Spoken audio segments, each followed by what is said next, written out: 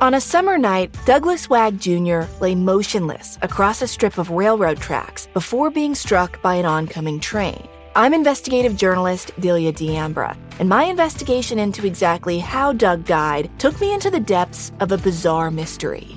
It was really hard to understand what was fact and what wasn't. A mystery that has led me from one suspicious death to another. Listen to Counterclock now, wherever you listen to podcasts. November 12th, 2016, started out as just another Saturday night for 26-year-old Joey Comunale. Joey, who lived in Stamford, Connecticut, was in the prime of his life. He was handsome, popular, and athletic.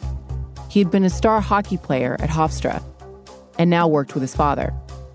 He was out clubbing with a group of friends in Manhattan's meatpacking district. They ended up at a club called the Gilded Lily. Shortly after 3 a.m., people were spilling out of the club, chatting on the street, waiting for Ubers and cabs, smoking cigarettes, talking and laughing. Joey was friendly and charming and always got a lot of attention from women.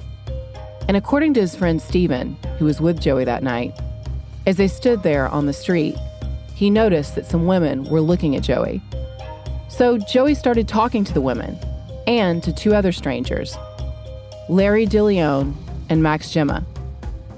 Larry and Max had been close friends since they were kids. They were now roommates in Jersey City. Larry worked in real estate. Max was a computer software salesman.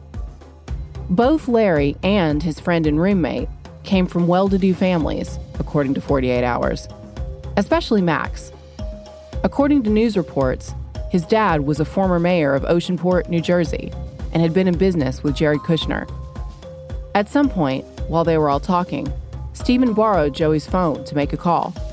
But when he got back, his friend was gone. Steven said that Joey had jumped into an Uber with Larry, Max, and the three girls. Larry invited Joey to his friend's apartment in Sutton Place on Manhattan's Upper East Side. So Steven drove with his girlfriend back to Connecticut. He figured he would give his friend's phone back when he next saw him. No big deal, just another funny party story to laugh about later. The three women, Joey, Larry, and Max, showed up at the building, the Grand Sutton at 418 East 59th Street, at around 5 a.m. Larry and Max said they could all party at his friend James Rackover's place. Larry described his friend as the son of a wealthy jeweler to the stars. James's father, Jeffrey Rackover, lived on the 32nd floor, while James lived in a more modest one-bedroom in apartment 4C. But as the night turned into dawn, something horrific happened, and Joey would not leave the apartment alive. As investigators searched for Joey's remains, they found out that James Rackover was not who he appeared to be. So who was James Rackover, and what really happened in apartment 4C? I'm Catherine Townsend. This is Red Collar.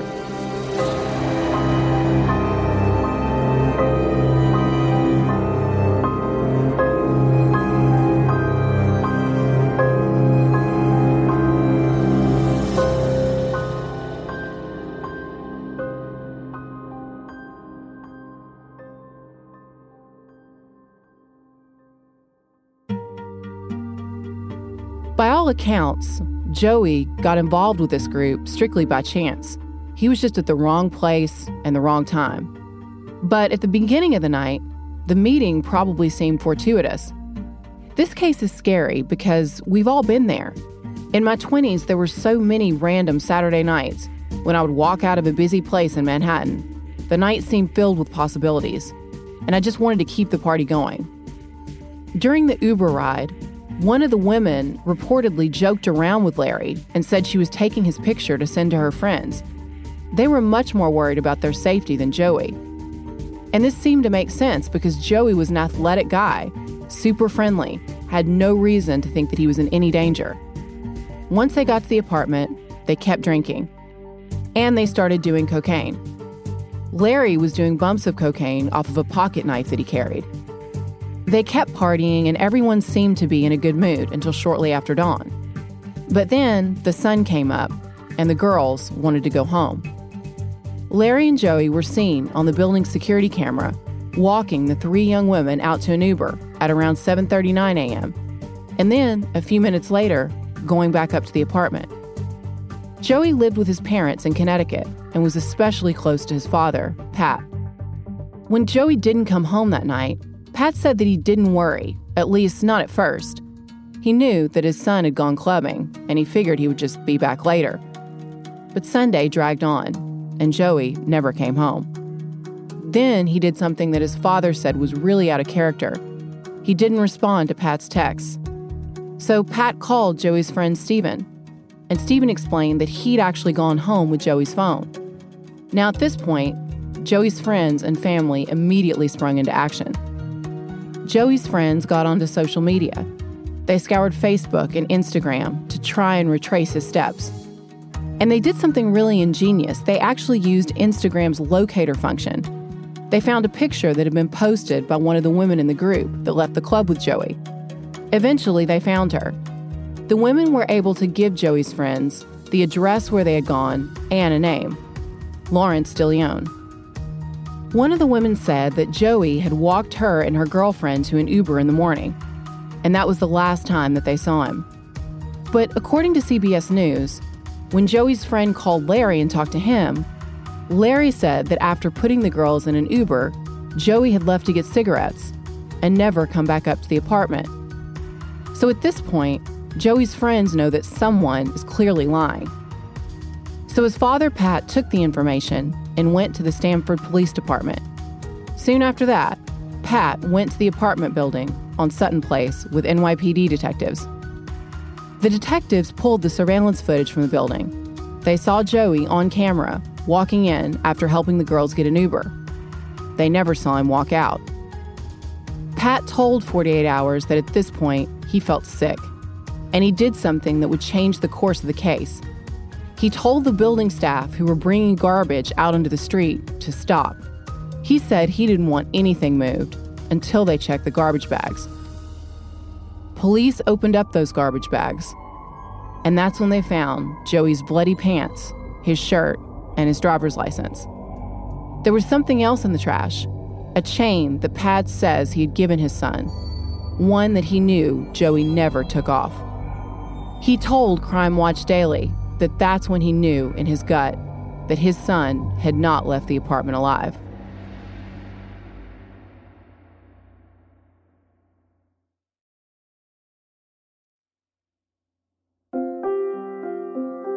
Detectives were trying to make sense of what really happened to Joey Comunale in apartment 4C.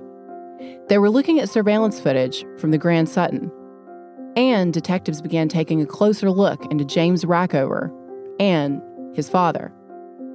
To understand the story, we have to take a step back. They soon found out that James Rackover was not who he appeared to be. James Rackover was not his birth name. James was born Jimmy Beaudoin II in 1991 in Fort Lauderdale, Florida. According to Christopher Ballin, who interviewed James for an excellent article in Vanity Fair, James was raised by a single mother and said that he had a rough childhood. He was always getting into trouble, and by the time he was a teen, he had racked up a pretty extensive criminal record. According to Florida court records, James was arrested multiple times. Charges included burglary, armed robbery, domestic violence, drug possession, and, at one point, charges related to removing a court-ordered ankle bracelet and going on the lam. He did time in prison. But in his early 20s, James decided that he wanted a fresh start, away from, according to the magazine, the old criminal elements of his childhood. He decided that New York City was the perfect place to reinvent himself. So, after making several trips to the city, he relocated there permanently in 2013. He told the magazine that he thought he was destined for bigger things. Actually, reading this magazine profile is kind of bizarre, because James seems to treat it like the magazine is profiling him as a businessman rather than a suspected killer. Whatever the case, by 2015, James was making money. But the source of his income was Jeffrey Rackover, a multimillionaire 50-something jeweler to the stars.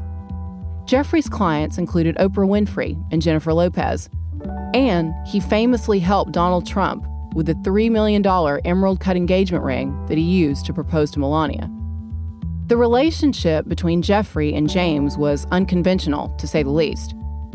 James introduced Jeffrey to everyone as his father, but in fact, they were not related. They'd only known each other for a couple of years.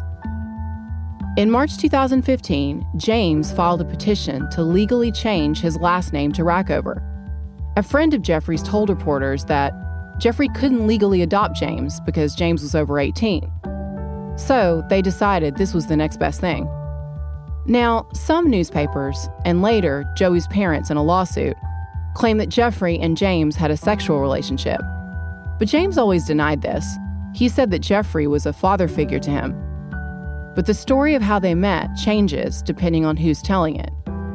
When James first appeared on the New York City scene, he told everyone that he was Jeffrey's long-lost son, and the two men said they had a DNA test to prove it. In fact, they both submitted sworn statements to the court, which represented that Jeffrey was James's biological father. But Jeffrey's lawyer would later admit that this wasn't true. Some of Jeffrey's friends said that they had met at a health club, and James said that he'd met Jeffrey in 2013 through a mutual friend at a dinner party. Whatever was going on behind closed doors, one thing is clear. In 2015, Jimmy became James Arthur Rackover. Some of his friends said that because Jeffrey had no children of his own, he wanted someone he could take care of, and someone he hoped would take care of him in his old age. But the rumors of sexual liaisons between the two men didn't go away, especially after Jeffrey invited James to live with him on Sutton Place. Jeffrey also helped James enroll in the Fashion Institute of Technology, or FIT, and later to get a job as an insurance broker specializing in jewelry and fine art. Though apparently, James was also trying to make it as an aspiring model. After a while, Jeffrey helped James get his own apartment in the Grand Sutton. Now, this is a big deal for anyone who knows anything about Manhattan co-op boards. They are very difficult. They ask for a complete financial report, references, a credit check, and they actually ask for proof using a mathematical formula that you're making something like 60 times what the apartment costs per year. But James and Jeffrey were somehow able to get around this. According to a lawsuit later filed by Joey's parents, Jeffrey convinced one of the other tenants in the building to sublease to James. The lawsuit also alleged that Jeffrey was James's primary source of income, that he gave him a $10,000 per month allowance, and paid his rent, which was almost $4,000 a month. James told Vanity Fair that he paid his own rent and his own bills. But whatever the source, after scrounging for years, it seemed like James Rackover was developing a taste for the finer things in life. In interviews, he seems to be constantly trying to cultivate an air of success. Most people said that he appeared well-spoken and somewhat sophisticated, but some of Jeffrey's friends said that something seemed off about James. They told Vanity Fair that they didn't trust him, and it seemed like they considered him kind of tacky, nouveau riche. They said he wore head-to-toe labels and just seemed kind of shady. According to the magazine, James idolized Jeffrey, and he started emulating him. He copied Jeffrey's jet-set lifestyle. Christopher Ballin wrote, quote, "Jimmy patterned his tastes on his mentor. His drink of choice became Johnny Walker Blue, which is Jeffrey's drink of choice. He traveled to London, Ibiza, and St. Bart's, and to Las Vegas for the annual jewelry show," end quote. James met Larry in 2016. According to Larry, he bonded with James over a shared love of working out and of picking up women. He also claims that James introduced him to steroids. Through Larry, James met his roommate, Max. Once the story broke about James and Jeffrey's relationship, the tabloids had a field day. At the heart of the story was the question, how did James really make his money? James continued to claim that he made money through his job. But the victim's father and several tabloids had other ideas. They said that James had been gay for pay. And it soon emerged that James had been in on several fraud schemes. Meanwhile, the tabloids were tracking down people from James's past. The Daily Mail interviewed his ex-girlfriend, Samantha Graham. She dated the man she knew as Jimmy for 4 years and lived with him. She said they were deeply in love at one point and talked about getting married and having a family. She said that she didn't believe that her ex-boyfriend was gay, but she said that she would not be surprised if he'd been turning tricks for money. She said that they split up after Jimmy kept getting in trouble with the law. Then she said he kept leaving her alone. He would disappear for trips to New York City and come back with stacks of cash and no real explanation for how he'd earned it. The couple broke up for good in 2013, and the guy she knew as Jimmy moved away and became James. While police investigated James Rackover, they were also closing in on Larry. Remember, James said that Larry and Joey had left the apartment together, but only Larry came back, according to court papers. But detectives knew he was lying because they had seen Joey walk into the building on camera and not come out. So detectives pulled more surveillance video. That's when they saw a man, thought to be James Rackover, transporting 2 pieces of luggage out of the building with a luggage cart. Detectives also found blood evidence, blood that matched Joey's DNA on the luggage cart James used. They also found traces of blood in James's apartment and in Jeffrey's car. And they had something else. They had E-ZPass records from the car that James was driving. Police believe that James borrowed Jeffrey's Mercedes-Benz to move the body. They figured out that James and Larry, with Joey's body in the trunk, drove down to Lower Manhattan and then went through the Holland Tunnel that led out to New Jersey. Armed with this information, police went to interview Larry. And once he realized all the evidence that police had, he quickly turned on James.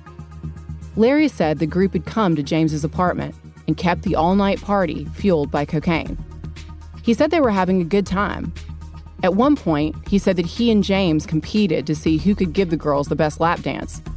The women actually filmed some of this on their phones, and this footage was later released by police. And in that footage, James can be seen straddling a woman in a chair as he and the women laugh, and the strip club staple song Pony by Genuine is playing in the background. It looked like a bunch of people hanging out and having a good time, knocking back a few drinks. There's absolutely no hint of the horror to come.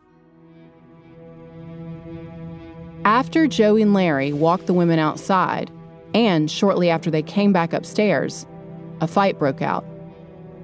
Now, what happened next is a source of a lot of debate. According to Larry, the fight started over cigarettes. He said that Joey had made a comment that irritated him. He basically kind of accused Larry of freeloading. So Larry said he started hitting Joey and didn't stop. Larry said that Joey had made a remark, something like, "James got the cocaine, I got the cigarettes. What have you brought to the table?" Then Larry, who was known for his temper and had been in many bar fights in his day, said that he flew into a rage and attacked Joey. Joey was extremely intoxicated, so he couldn't defend himself. But Larry just kept hitting him, viciously, even after he went down and was unconscious. During all this time, Larry says that Max was asleep on the couch. And though he admitted to attacking Joey, Larry claimed that it was James who killed him. He said that after James saw how badly Joey was hurt, James insisted that they had to finish him off. He said they dragged Joey into the bathroom, put him in the bathtub, and started stabbing him. They tried to dismember the body, but found that they couldn't. So then they started to panic. Over the next few hours, the guys started cleaning, using bleach and paper towels. Now remember that at this point, Joey's friends and his father are calling, and James and Larry are acting like everything's fine. At one point, they actually stopped to order food from a burger joint, and they ate it. During the afternoon, they were discussing how to get rid of the body, and at some point, they hatched a plan, a crazy and evil plan. It was November, so sunset comes early.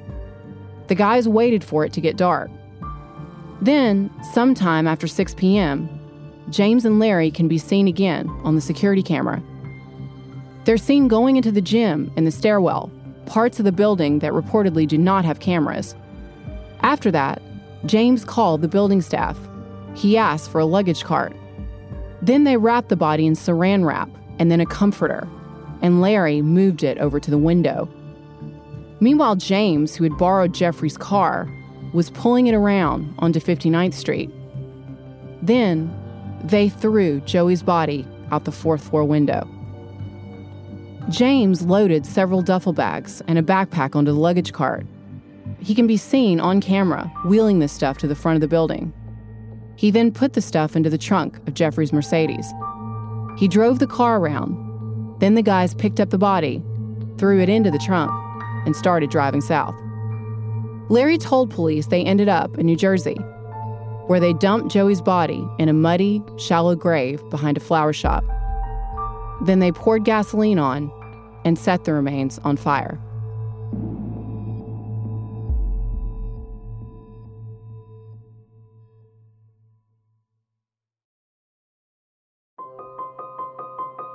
After Larry confessed where they buried Joey's body, police found the remains in the location where Larry directed them. The prosecution would eventually get another break. A man named Louis Ruggiero, who was the 24-year-old son of Good Day New York anchor Rosanna Scotto, was a close friend of James's. He would later testify that James had confessed to him that he killed Joey. According to the New York Post, James told Louis, quote, "I slit his throat and I stabbed him, and we wrapped the body up in a comforter and threw it out the window so the cameras wouldn't see," end quote. James allegedly asked Louis, "Do you want to hear the sickest part of it all? I came home and ordered pancakes from a diner and ate it like nothing ever happened." Louis said he didn't initially believe his friend's story. He said that he told him, "James, you're a good little Jew boy from Manhattan. You're not in Goodfellas." But he claimed that after he saw the crime scene outside of James's apartment, he started to think that his friend might have been telling him the truth. Vanity Fair magazine and many others are skeptical about this confession. For one thing, details of the confession changed in court. For example, in court, Louis said that James admitted that he slit Joey's throat. This was the first time he'd ever mentioned this detail, and Joey's throat had not been slit. Larry and James were charged with Joey's murder. Max faced charges of accessory after the fact. All three men pleaded not guilty. Larry later challenged his confession, saying that he had not been granted access to a lawyer. Bail for Larry and James was set at $3 million. Larry posted bail. James couldn't afford it. And Jeffrey, who had paid James's expenses, helped pay his defense attorney, at least at first. At trial, Louis's testimony would shed light on James Rackover's con artist tendencies and his ability to turn on people, even his friends, in order to blackmail them. And there were a lot of things that the jury didn't get to hear. For example, Louis said that he and James had gotten into $20,000 worth of gambling debt. So Louis said that James's plan for dealing with that debt was to extort him. He claimed that James secretly filmed him having sex with sex workers, and then threatened to show the footage to Louis's mom to force her to give them money. According to Louis, James told him that he would have to pay the debts in full, or he would show Louis's girlfriend the sex tapes, which, by the way, he recorded in Jeffrey Rackover's apartment, according to the New York Post. There were also some pretty lurid suggestions that Jeffrey Rackover may have been watching during some of these sexual encounters, and that Jeffrey had a recording device in the bedroom of his apartment. But Louis didn't make a great witness. For one thing, he had a criminal background, and he admitted on the stand that he was a drug addict. He testified that his habit had cost him around $1,200 a day, and included a mix of cocaine, Xanax, OxyContin, and marijuana. But the worst moment of the trial was when the assistant medical examiner, Alex Zhang, took to the stand to describe Joey's injuries. And he projected those injuries from the autopsy photos onto a big screen. The jury heard that after the vicious beating, Joey was lying on the floor of James's apartment, going in and out of consciousness, but he was still breathing. Then James and Larry dragged Joey into the bathroom. They threw him into the bathtub and started stabbing him, a total of 14 or 15 times. 6 times on one side, 9 times on the other. According to court documents, Joey also suffered several other injuries, including multiple skull fractures and badly burned legs. Then, after Joey was dead, rather than expressing any type of remorse or horror for what they had just done, Larry and James immediately saw Joey as trash they needed to get rid of. So they decided to try to dismember him. First, they tried to saw off his arm with a bread knife, but they couldn't cut through the bone. So after stuffing Joey's bloody clothes into the garbage, cleaning the place with bleach, while Joey's body was still in the bathtub, they ordered food and sat there and talked about how they were going to get rid of the body. At trial, the jury was also shown empty bleach containers and photographs of Joey's remains covered in blood. Joey's father, Pat, had to leave the courtroom at that point. James struggled to avoid the images. He kept looking down as they were flashing up on the screen, according to the Post. Joey had been attacked and stabbed at least 14 times. Eventually, the stabbing caused Joey's lung to collapse. The knife also cut through major arteries, and Joey bled to death. Prosecutors also displayed a close-up image of a massive 5-inch wound on Joey's upper right arm. This had happened when James and Larry allegedly tried to sever Joey's arm in the bathtub. According to prosecutors, James had no remorse. And it was his behavior after Joey died that helped seal James's fate. In court, prosecutors played a recorded call that James made from jail to an unspecified woman. In the call, he bragged that he'd beat the case. We're going to hear a portion of that now. You miss your boy? Of course, baby. Of course. No, I don't know if you've been following this, but I start trial September, so I'm looking at being home around October-ish. Sounds good to me. Coming home in time for Halloween. Daddy's ready. Bro, my rent's going to be up there, bro. Like, my weight's going to be up when I hit the street. They're going to be like, yo, this kid just beat this, like, Rocky, and he's home? Oh, my God. Yeah, dude. I'm going to get, like, a lot of respect. Like, a lot of people are going to be like, damn, like, he did his thing. He, like, kept his mouth shut and went home. James was charged with second-degree murder, hindering prosecution, tampering with evidence, and concealing a human corpse. During his opening statement, Assistant District Attorney Peter Casolaro said that James had lied to everyone about what happened to Joey, even though he knew that Joey's family and the police were searching for him.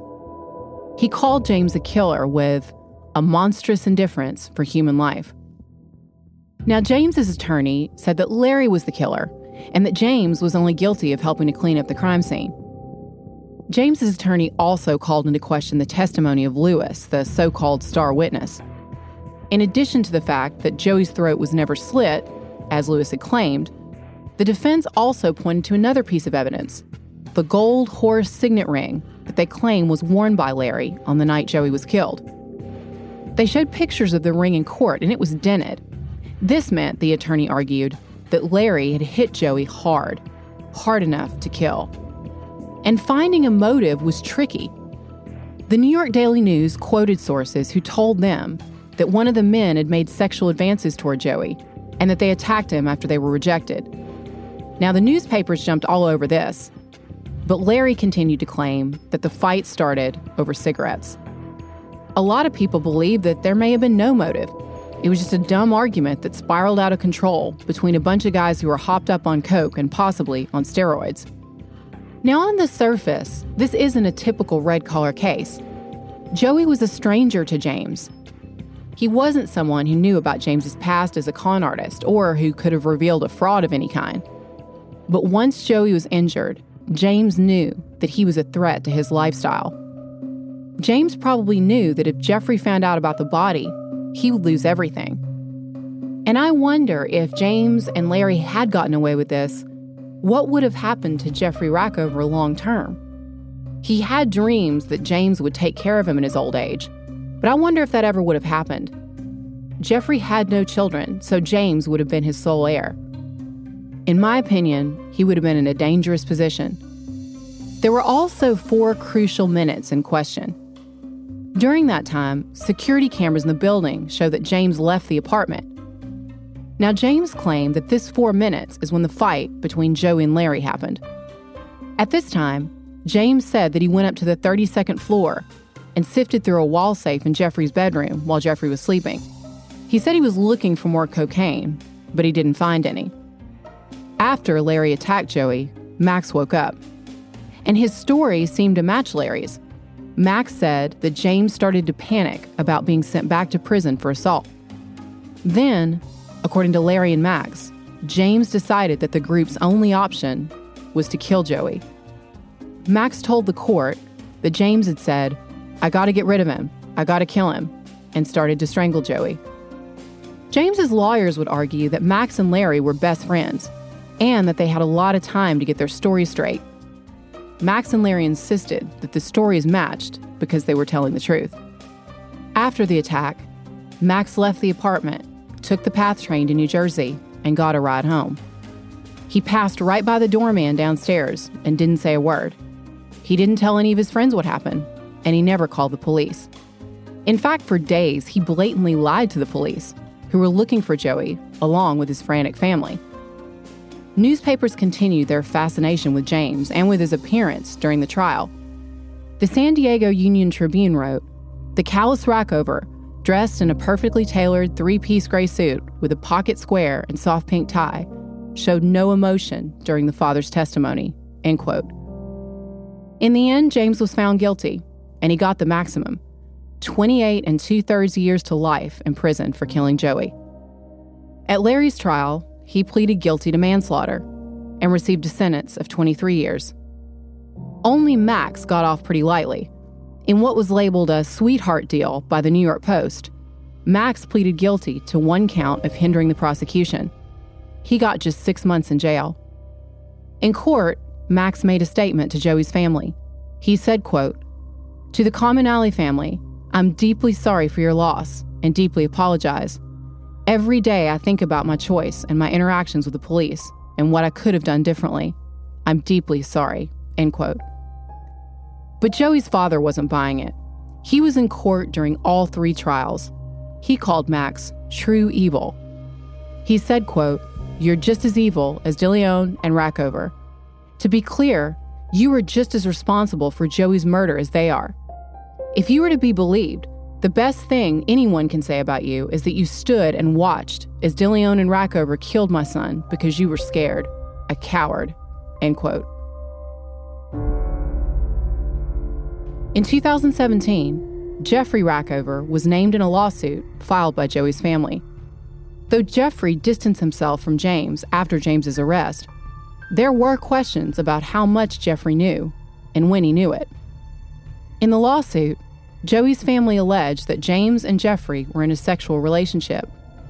They accused James of exchanging sexual favors with affluent men in return for profit, social status, and illegal substances. According to the lawsuit, Jeffrey had given James a dog, and at some point, Jeffrey came downstairs to James's apartment to walk that dog. So Joey's family was asking, how could Jeffrey have come down to that apartment with the body in the bathtub and bleach and cleaning products everywhere and not known that something was wrong? The lawsuit alleged that James, quote, obtained supplies including paper towels and cleaning supplies from Jeffrey Rackover. Upon information and belief, defendant Rackover then returned to his apartment where he began the process of sanitizing the murder scene, end quote. The lawsuit also alleged that Jeffrey let James borrow his Mercedes-Benz to dispose of Joey's dismembered remains on the Jersey Shore. In 2019, Pat filed another lawsuit, this time against the Grand Sutton. He sued the building owner, unit owner, and 2 real estate companies who he claimed were negligent in subleasing a unit to James Rackover, considering his criminal history and drug use. Jeffrey Rackover moved out of the building in 2018. Friends say he's cut all ties to James. He has never spoken out publicly about his relationship with James, but friends have said the relationship and the betrayal left him devastated.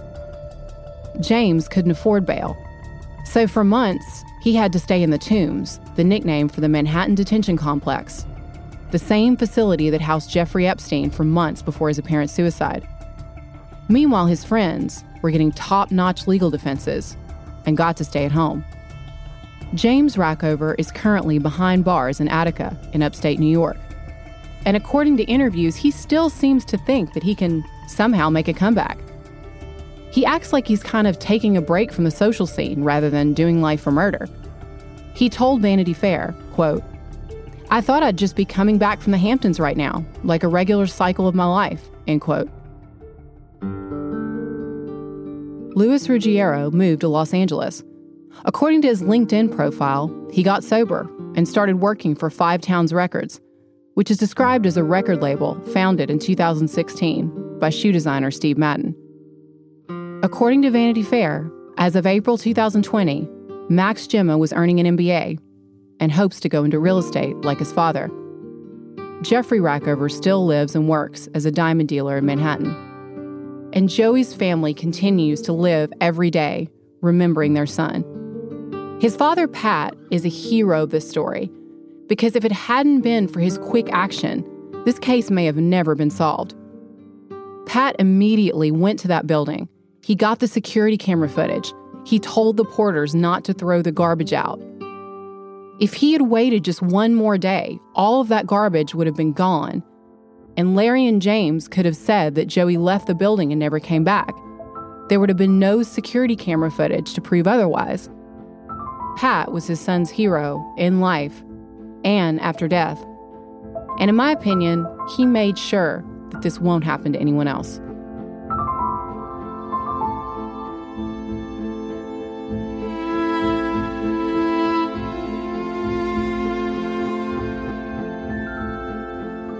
Red Collar is an AudioChuck original podcast. Research and writing by me, Catherine Townsend, with production assistance from Melissa Gostola and Resonate Recordings. You can find all of our source material for this episode on our website, redcollarpodcast.com. So what do you think, Chuck? Do you approve?